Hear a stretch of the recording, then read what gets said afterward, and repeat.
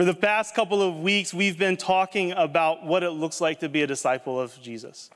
This has been our fall vision series. We've been going through the purpose and the reason that Church on the Rock exists. And we've looked at simple practices to engage or to sync up with the life of Church on the Rock, to sync your discipleship up with what we are doing here at church. Our mission is to connect people, to connect our community to God, to people, to purpose, and to hope. There's 4 very simple ways, and you can follow along with me by just repeating the number with me. Say 1. Go to church regularly. 2. Live in community. 3. Serve enthusiastically. And 4. Give generously. Those things may sound basic, or it may seem like, why you spent a whole month talking about that. But the reason that we talk about those things is because it sets the groundwork for Jesus to do something in your life. It's very simple to the idea of, you know what, I reserve sweets till the weekend. Or I only eat cake at night instead of for breakfast, lunch, and dinner. Because you're setting a foundation for health in your life. Amen? Sorry. We're amen? Come on, guys. I'm going to preach better the more expressive and exciting that you are. Amen?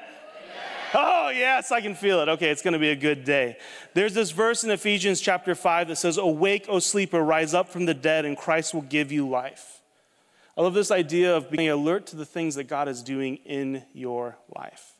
This video demonstrated a very basic principle that I think is very prevalent of our culture right now, which is the distraction of our culture. How much of our life do we go through just distracted from the things that are happening in our life? How much of our life do we go through distracted from the things that God is doing in our life? So today is a pretty simple sermon. We're just going to recap all the things that we just did the last month in our Fall Vision series. But really what we're talking about today is the attentive disciple. The person that's in tune to the things that God is doing in your life, around you, and through you. Amen? I think it's needed because distractions, it's at an all-time high, I believe, in our culture. Distractions, the ways to numb your mind and soul are at an all-time high. And our ability to be present, to really be right here in the moment to the things that are happening right in front of you are at an all-time low. How many people love stats? 1, 2 people. My wife, yeah, okay, it's growing. There's more. There's like 5 of them for people that like stats right now. Okay, I'm going to share a couple stats to just kind of explain what I'm talking about. You know, Time Magazine did a study a few years ago kind of researching this idea of the distraction of the current cultural moment, okay? 77% of the millennial age people that took this test and survey, they responded that when nothing is occupying my attention, the first thing I do is reach for my phone. My attention, the very first thing I do is reach for my phone. I think this is proven pretty easily. I mean, when's the last time that any of us engaged in a conversation with a stranger of our own choice? Like, you didn't just bump into them, they didn't bring you your food, they didn't check you out, and you said thank you, you know? Like, if you're in a situation that's public, how many of us are just doing this? This was probably about a year ago, one of my daughters was taking ballet lessons. And so the place that they had us do this was they would send all the kids in here, shut the door. The parents were in this very small kind of doctor-esque kind of waiting room. And I went in with the intention of trying to make some new friends. I was like, there's going to be some dads there. They all live around me. We all have girls and they're dancing and stuff. This would be a cool time to make friends. I kid you not, for like 6, 7, 8 weeks, I tried to start a conversation with about 10 different people, but I could not make eye contact because as soon as the door shut, as soon as kids were dropped off, they pulled out their phone. At some point, I just started playing Clash of Clans and really decked out my base, and it looks great now. Not as good as Gavin's, but it still looks pretty good. The current average American looks at screens on an average of 7 hours and 4 minutes every single day. Every single day, the average American spends 7 hours and 4 minutes looking at a screen. And this stat probably is not even remotely close because it does not track double screen watching.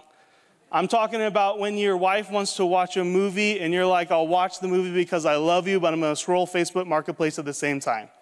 You know what I'm talking about?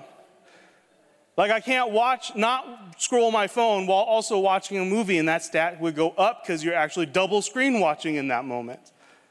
Almost 80% of the same young people mentioned before said they often use devices on TV. This means on average that we are giving almost 50 hours a week to screens, to TV, to computer, or to our cell phones.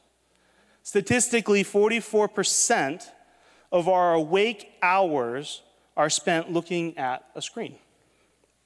One of the worst notifications I get every single week is Sunday, when Apple tells me how much of my life I wasted on my phone. It's the worst notification I get every single week of like, oh no, that's terrible. Did you know we can't drive without touching and looking at our phones? Every single year, 1.6 million car accidents are linked to cell phone use while driving. That means that 1 in 4 accidents is caused by a text message or a phone. You are 6 times more likely to cause an accident while texting and driving than driving intoxicated. The stat has risen to be a distracted driver versus an intoxicated driver. But what really brings this home to me in this moment, because I'm kind of a competitive person. I'm not outwardly that way, but internally I'm very competitive, is that we are currently losing to goldfish. I'll explain what I mean. Okay, I'm going to date myself for just a second, but anybody else remember Vines? Oh yeah, a couple other old people in the room. Okay. 6 seconds is like the weird old cousin to TikTok, okay? It's a thing that got TikTok going. But basically, it was this idea of watching a short form content to hook your brain, to watch it for very short, to get you scrolling to the next thing, the next thing. They're the precursor to TikTok. And now, since TikTok, everything else has followed. There's YouTube Reels and Instagram Reels and Facebook Stories. The other day, I was scrolling on Amazon trying to look for something, and now Amazon has Reels. Like, what is Amazon doing with like, here's the 5 things that you need for fall, the 5 candles, the 5 cozy blankets. And some of you are like, send me that link. Everything is catered to the short attention span to get us to say, because they know that they can't keep us for long form entertainment. Less movies are being watched. Less comedians are being watched in their whole routine. Everything's being broken up into short span form entertainment. In 2000, the tracked average attention span of people was 12 seconds long. By 2013, after the release of the iPhone and cell phones were put in, that attention span shrunk by 4 seconds to 8 seconds long. If you've ever had to fast forward the B-roll in a movie, like, I don't need to see the mountains. I don't need to see the fields. Where's the talking? Just fast forward to that. That's what we're talking about. If you're stressed out by a video that's more than 1 minute long, as 50% of people are, this is what we're talking about. What all of this means is goldfish, whose average attention span is 9 seconds long. So statistically, the average American can hold on if you don't grab me within the first 8 seconds, but we have a better chance of grabbing a goldfish than we do a person. This is what I'm trying to say today, guys. And it all comes kind of down to this, is that the bottom line is that we are distracted. We're distracted. Would you just stand with me as we just read our guiding text this morning? Give honor to the scripture.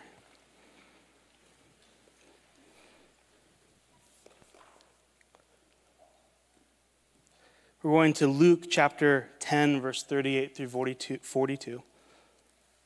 I'm reading out of the New Living Translation. Luke chapter 10, verses 38. It says, as Jesus and the disciples continued on their way to Jerusalem, they came to a certain village where a woman named Martha welcomed them into her home.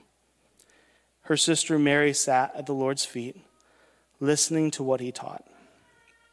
But Martha was distracted by the big dinner she was preparing. She came to Jesus and said, Lord, doesn't it seem unfair to you that my sister just sits here while I do all the work? I tell her to come and help me. The Lord said to her, my dear Martha, you are worried and upset over all these details. There is only one thing worth being concerned about.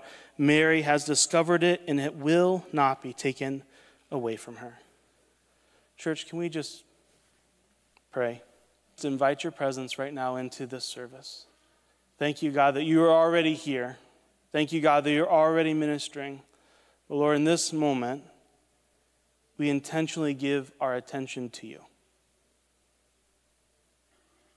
Every worry, every concern, everything that might be distracting us, God, from receiving from you,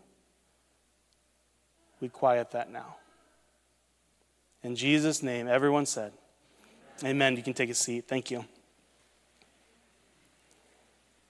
This is a tried and true story, and I hate the bad rap that Martha gets, but it brings home this concept of the attentive disciple so well this morning.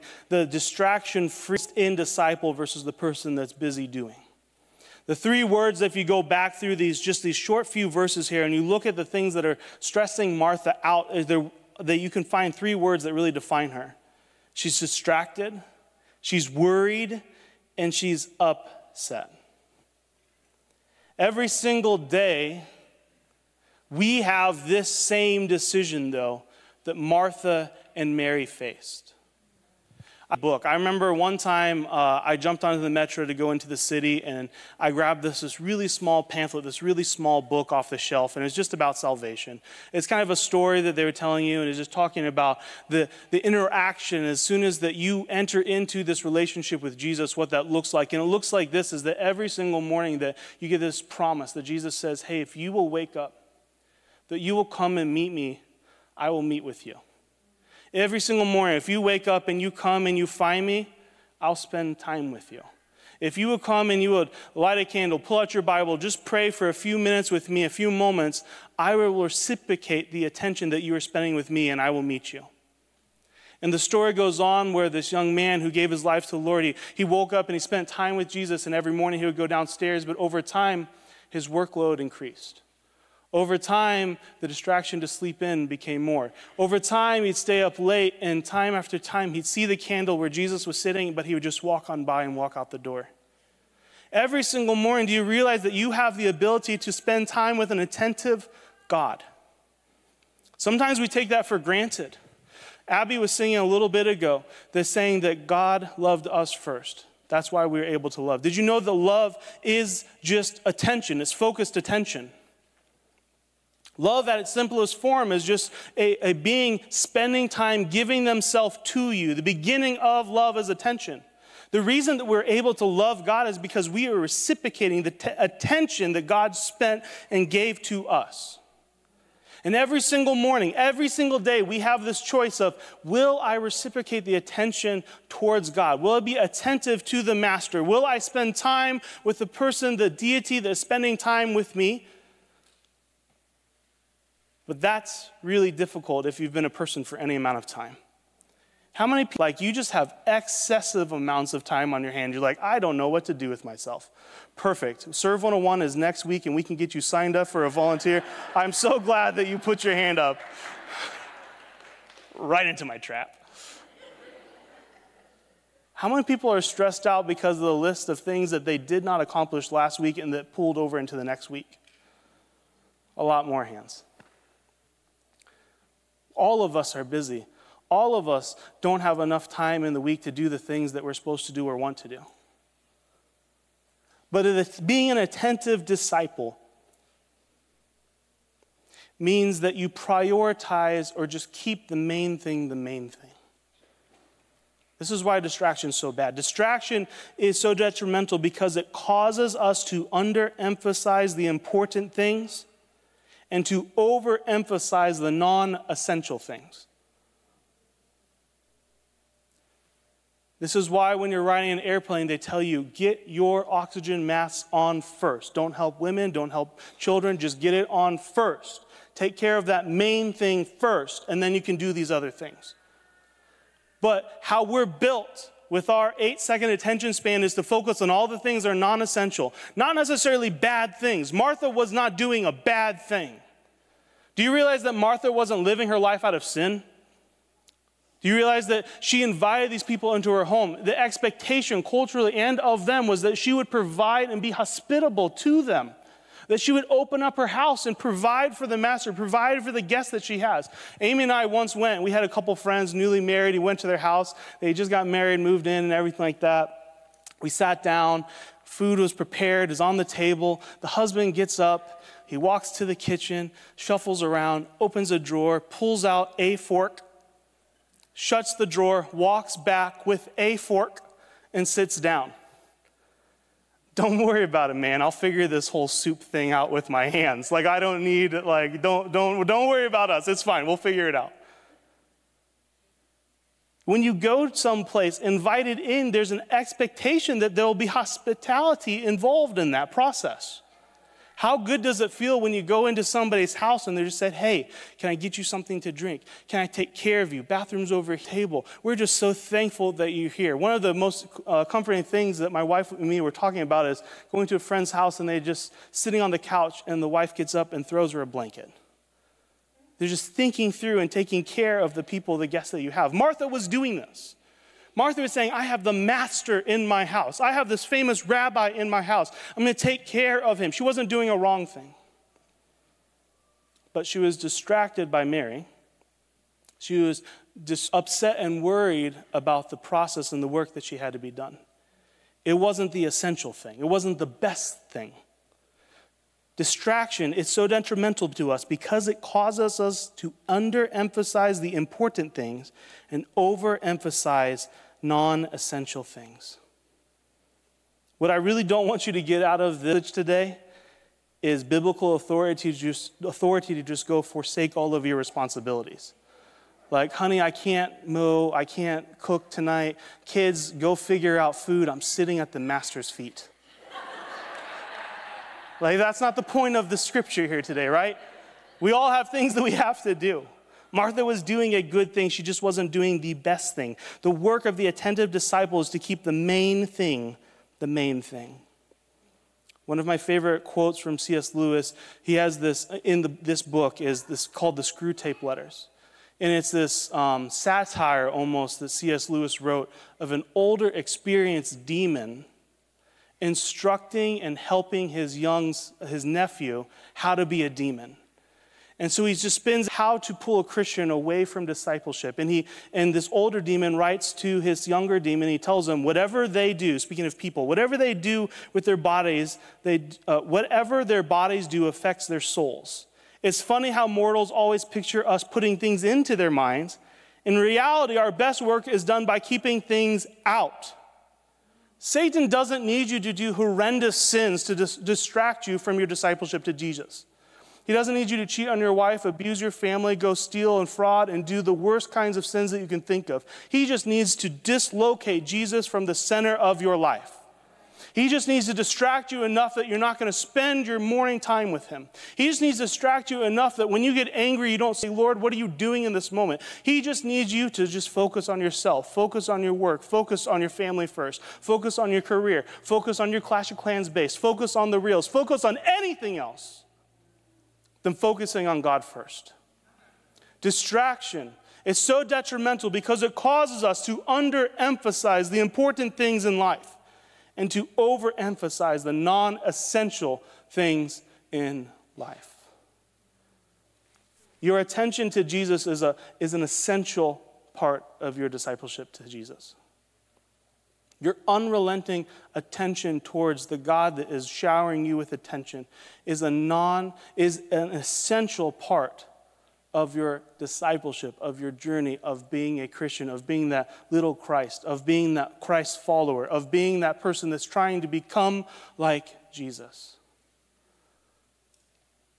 And we like to try to do it any other way than that simple way of just staying in relationship with him.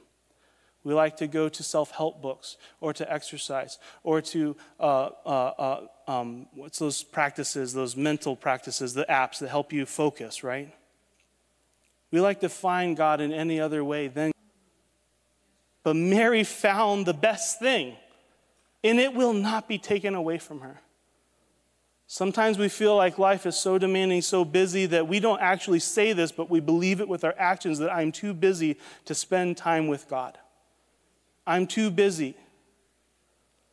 But that's the thing that will never be taken away from you. Your career, you'll eventually retire. Your money will eventually run out. Your kids will eventually grow up and leave the house. Eventually, we will pass on from this physical life. But there is one thing, the essential thing, that will not be taken away from you. And it's the attentive disciple that is focusing in and pouring in and building that relationship with Jesus. If you're here today, that is good preaching. I need to get a response. If you're here today, the most important thing that you can be doing is focusing in on Jesus.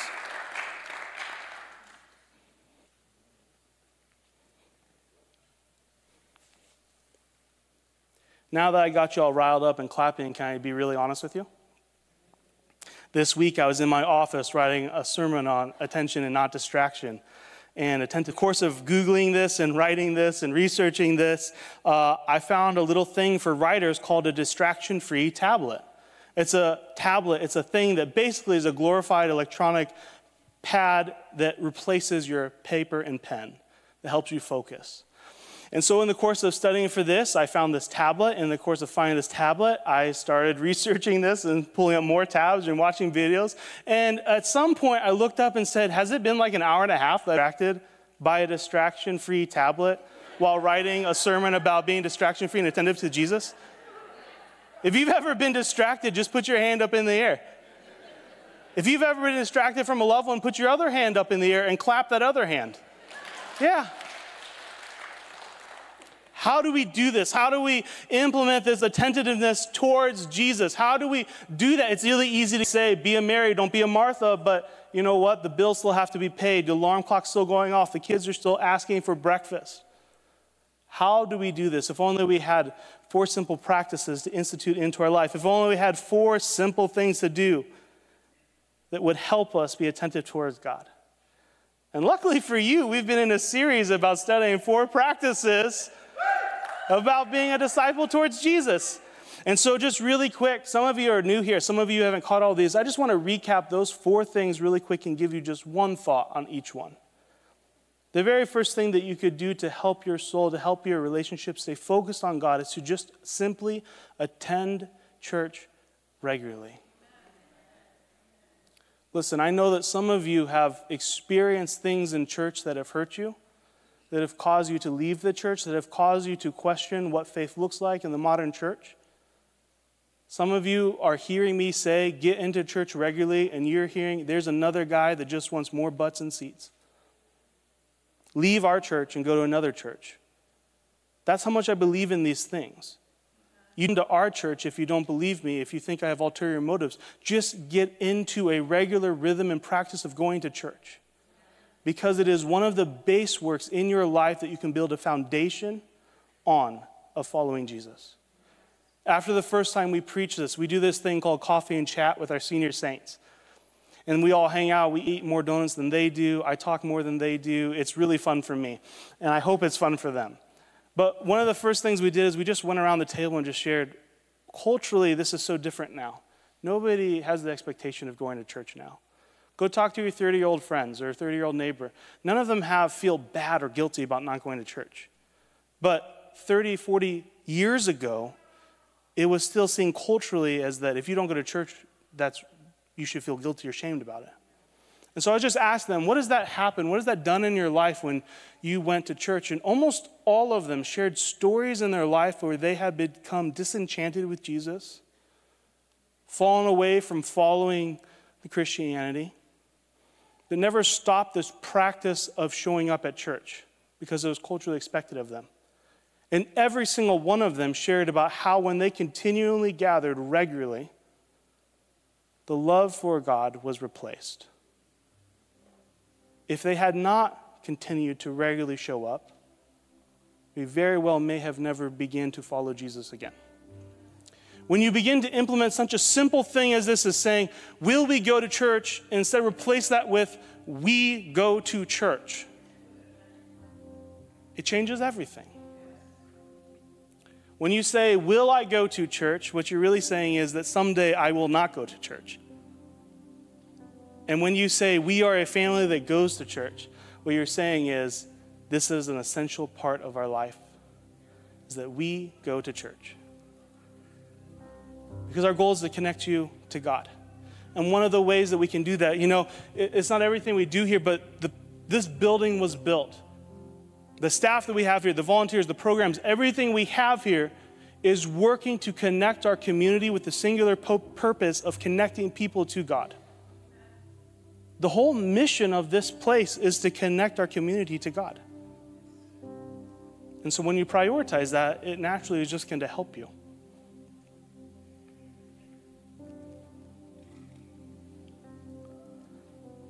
Go to church regularly, live in community. When you begin to invite people into your life, when you begin to choose to go to a small group, have these people over every week, study the Bible, pray with them, you are other people to know you and giving your attention to them. Manfred Spitzer, he says this in Digital Dementia. He says, when you use the computer, you outsource your mental activity. On average, people spend 44% of their awake time looking at screens. What he's saying here is that on average, the more that we spend on our phone, the less energy we have to give to other people.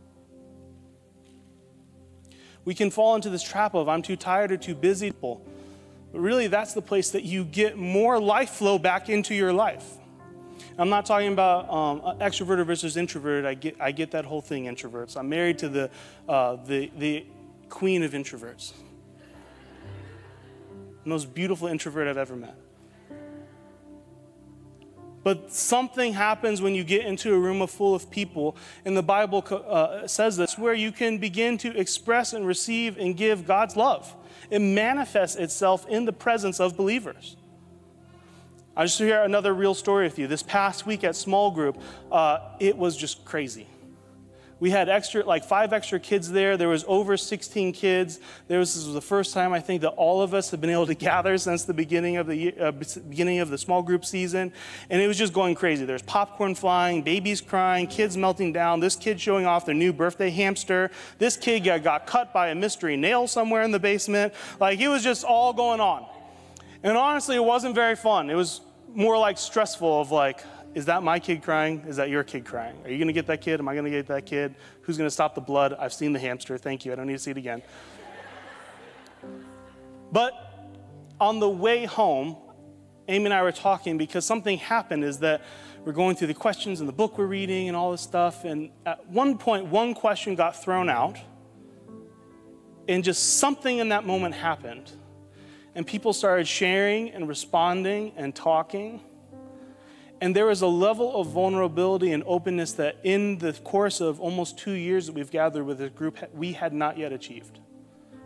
And Amy and I walked away saying the blood and the hamsters and the crying and the popcorn and all of that stuff was worth it to get to that moment of being known and knowing the other people around us. So when you live in community, you begin to become attentive to the people around you. When you serve enthusiastically, you're able to become attentive to the needs of the people around you. It's interesting in Ephesians that Paul gives all this list of ways for women to interact their roles with husbands, but he really gives just one thing to the husbands. Love your wife like you love yourself. If you just focus on your wife like you focus on you, you're going to have a great marriage. If you can just love her with the same attention that you give to yourself, you're going to be great. Husband of the year. And this is the thing about sin, is that sin just focuses us in on ourselves.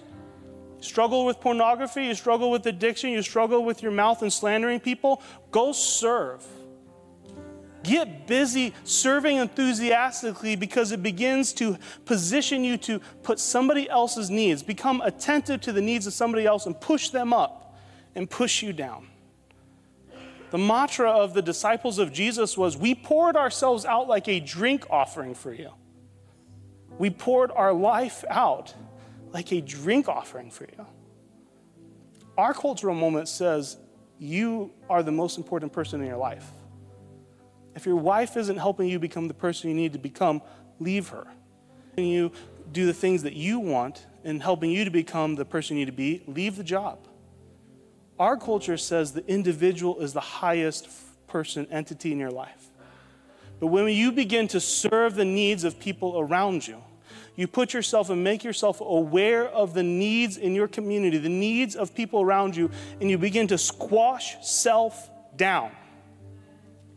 You begin to die to yourself. And you bear your cross and you follow Jesus. Are you following me, church, today? And lastly, this is the one that everybody is just so excited about and loves it when I talk about finances, is give generously. Did you know that I don't know if there's another practice as basic or as powerful as keeping your attention on Jesus as tithe? Did you know that Jesus spoke almost more than anything else in his ministry about finances and money management? The reason is because money has a way of just gripping us, controlling us, and manipulating us to think that money is the most important thing in our lives. It has a way of stealing your focus from God, from others, from anybody, and just singularly focusing on money. And something happens when you begin to give your money to the Lord, that it breaks the chain, it breaks the hold, it breaks the authority that money has over your life, and begins to open you up to the fullness that the Lord has for you. It begins to replace the lordship in your life and put God in that center seat instead of money or finances. This is a tricky one for people. I'm a paid Christian professional, okay? I'm the person that gets paid to do Christianity really well. So a lot of you can point, and especially if you've had church, or you say, well, you have biased agenda. Go give your money to another church. Go start practicing tithes. I hope you give it here. We really like keeping the lights on, and we like staff and stuff like that. But if you don't trust me, don't trust this church, give your money to Compassion International. Go start tithing to some missionary that we support and just send it directly to them, and see if the Lord does not bless you. See if you do not encounter a deeper, richer discipleship with Jesus by simply just hearing, listening, and obeying him. I can't put it any more simple. That is discipleship. The attentive disciple listens to God, hears what he says, and then obeys it. So gather regularly, live in community, serve enthusiastically, and give generously. A few chapters earlier in Luke chapter 8, Jesus is teaching, and he's teaching about the Word of God, and he's teaching about the message of Jesus, and he talks about it in this parable of a farmer going out and throwing seed onto the ground. And he throws it onto the rocky ground. He throws it onto the soil that has the shallow. He throws it into the soil that has weeds, and he throws it into the fertile ground. And let me just read to you this. This is Luke chapter 8, verse 14. It says, the seed that fell among the thorns represents those who hear the message, but all too quickly the message is crowded out by the cares and riches and pleasures of this life. So they never grow into maturity. Another way to say this is that there's a group of people that hear the message of Jesus, but they're too distracted by life to grow spiritually. They will hear the message of Jesus and receive it, but that message will be displaced by the cares and the worries and the distractions of the world. You will never reach full maturity in your discipleship process if you keep being distracted away from the Master.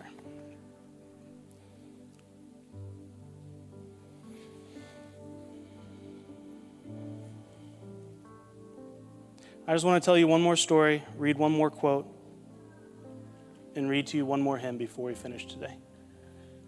Would you turn to your neighbor and just say, story, quote, hymn? Go ahead.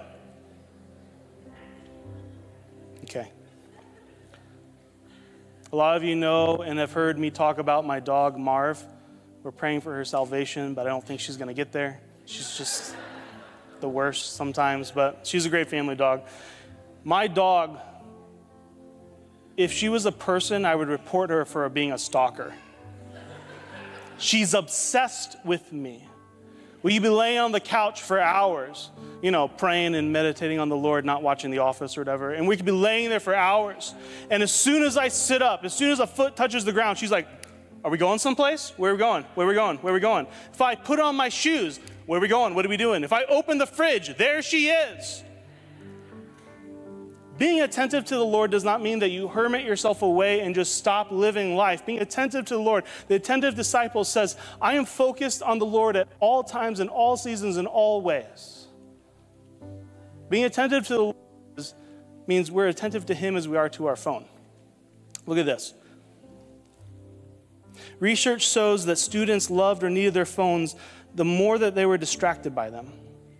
The reason why is that smartphones occupy in our lives what's called privileged attentional space. That means that when you're in conversation, you hear somebody say your name, Josh, you're like, what, somebody talking about me? Because you give privileged attentional space to your name and to your phone. And so they recognize that if the phone was simply on somebody's desk in the same room, they were more distracted by it than if it was shut off in a drawer, left in the car someplace. Being focused on Jesus, being an attentive disciple is saying, I'm going to give that center of my brain, that attention to the Lord. So when you're getting frustrated and angry or upset or worrying, you say, God, what are you doing in this moment? What's happening?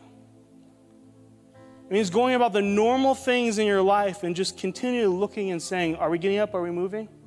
Are we eating? Are we going? Are we doing something else? And then just following him from there. It really simply means just giving your attention to the Lord. Would you stand with me as we just read? This is an old hymn, but I think it just summarizes so well the attentive disciple. It says, O soul, are you weary and troubled? No light in the darkness you see. There is light for a look at the Savior and life more abundant and free. Turn your eyes upon Jesus. Look full into his wonderful face, and the things of earth will go strangely dim in the light of his glory and grace. The second verse says, his word shall not fail you, he promised. Believe him and all will be well. Then go to a world that is dying, his perfect salvation to tell. Turn your eyes upon Jesus. Look full into his wonderful face. The things of the earth will grow strangely dim in the light of his glory and grace. Church on the Rock, we exist to connect our community to God, to people, to purpose, and to hope. 4 very simple ways that you can begin to implementing practices into your life to become that attentive disciple, to recognizing the things that God is doing in your life, the hard things, the happy things, the good things, the frustrating things. Do you know that God's working in all of those things? The way, very simply, is just to say we're a family that will go to church every Sunday. It's to sign up for a small group, to invite, hey, will you mentor me? Will you help me become a better Christian? Hey, would you guys, can we get coffee every Saturday morning and just pray for each other?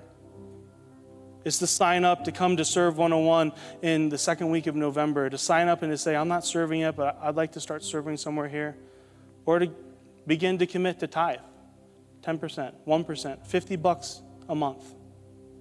I'm going to begin this practice in my life. It's not hard. Jesus is here. He turns his attention to us every single day. But every single day, we have that choice. Will I turn towards him? Will I be the attentive disciple that gives that attention back to him?